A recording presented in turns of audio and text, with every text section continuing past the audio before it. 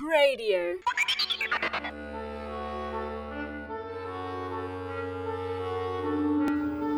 Foolish Wisdom with Bernard Tatunji.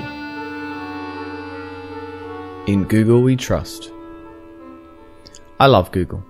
I use that little search bar numerous times every day. If I want to know what to cook for dinner, study the history of sandpaper, or find out the time in Nigeria, the method is always the same: Google.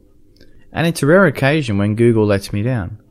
Sometimes I have only fragments of information, but sure enough, more often than not, Google knows what I'm after. There are even times when I know the information I need is written somewhere very close by, but instead I'll search for the information online.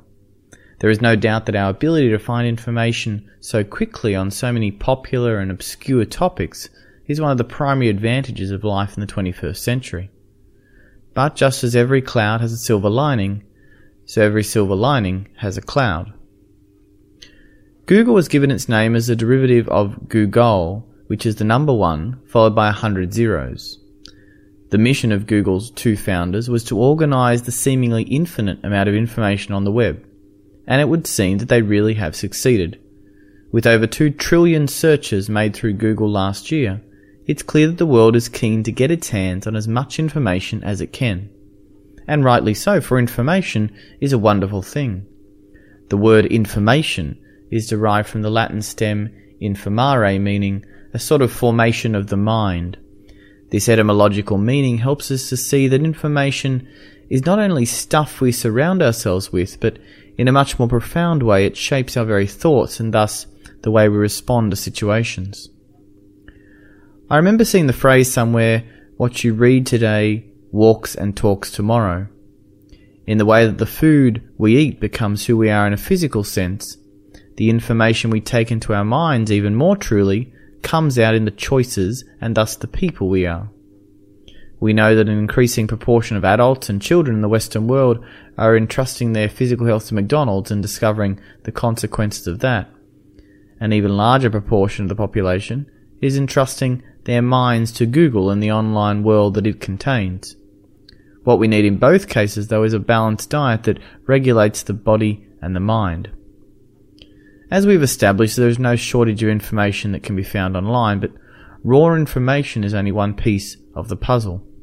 In a quick handful of Google searches, I can find reputable-looking information on the best ways to have an affair, methods to evade tax, and abortion-inducing pills that can be delivered to my door.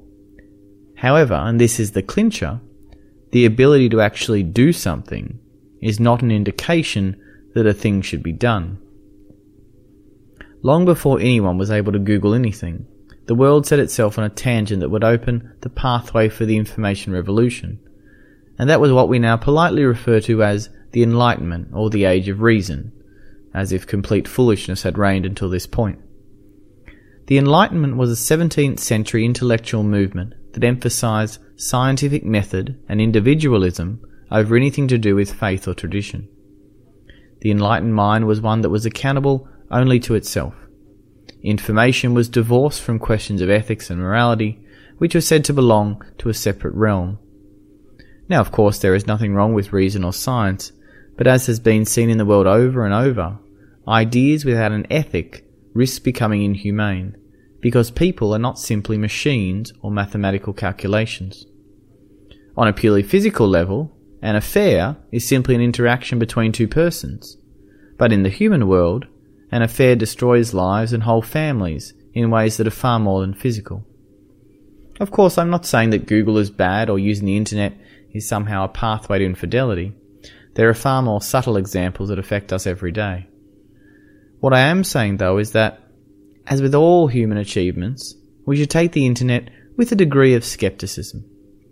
It's not only about what we allow ourselves to read or believe, but also the thought patterns that we allow to sink into the depths of our being.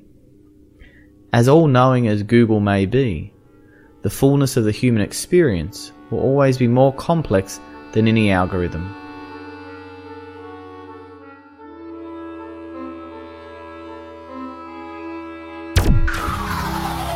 Radio.org.au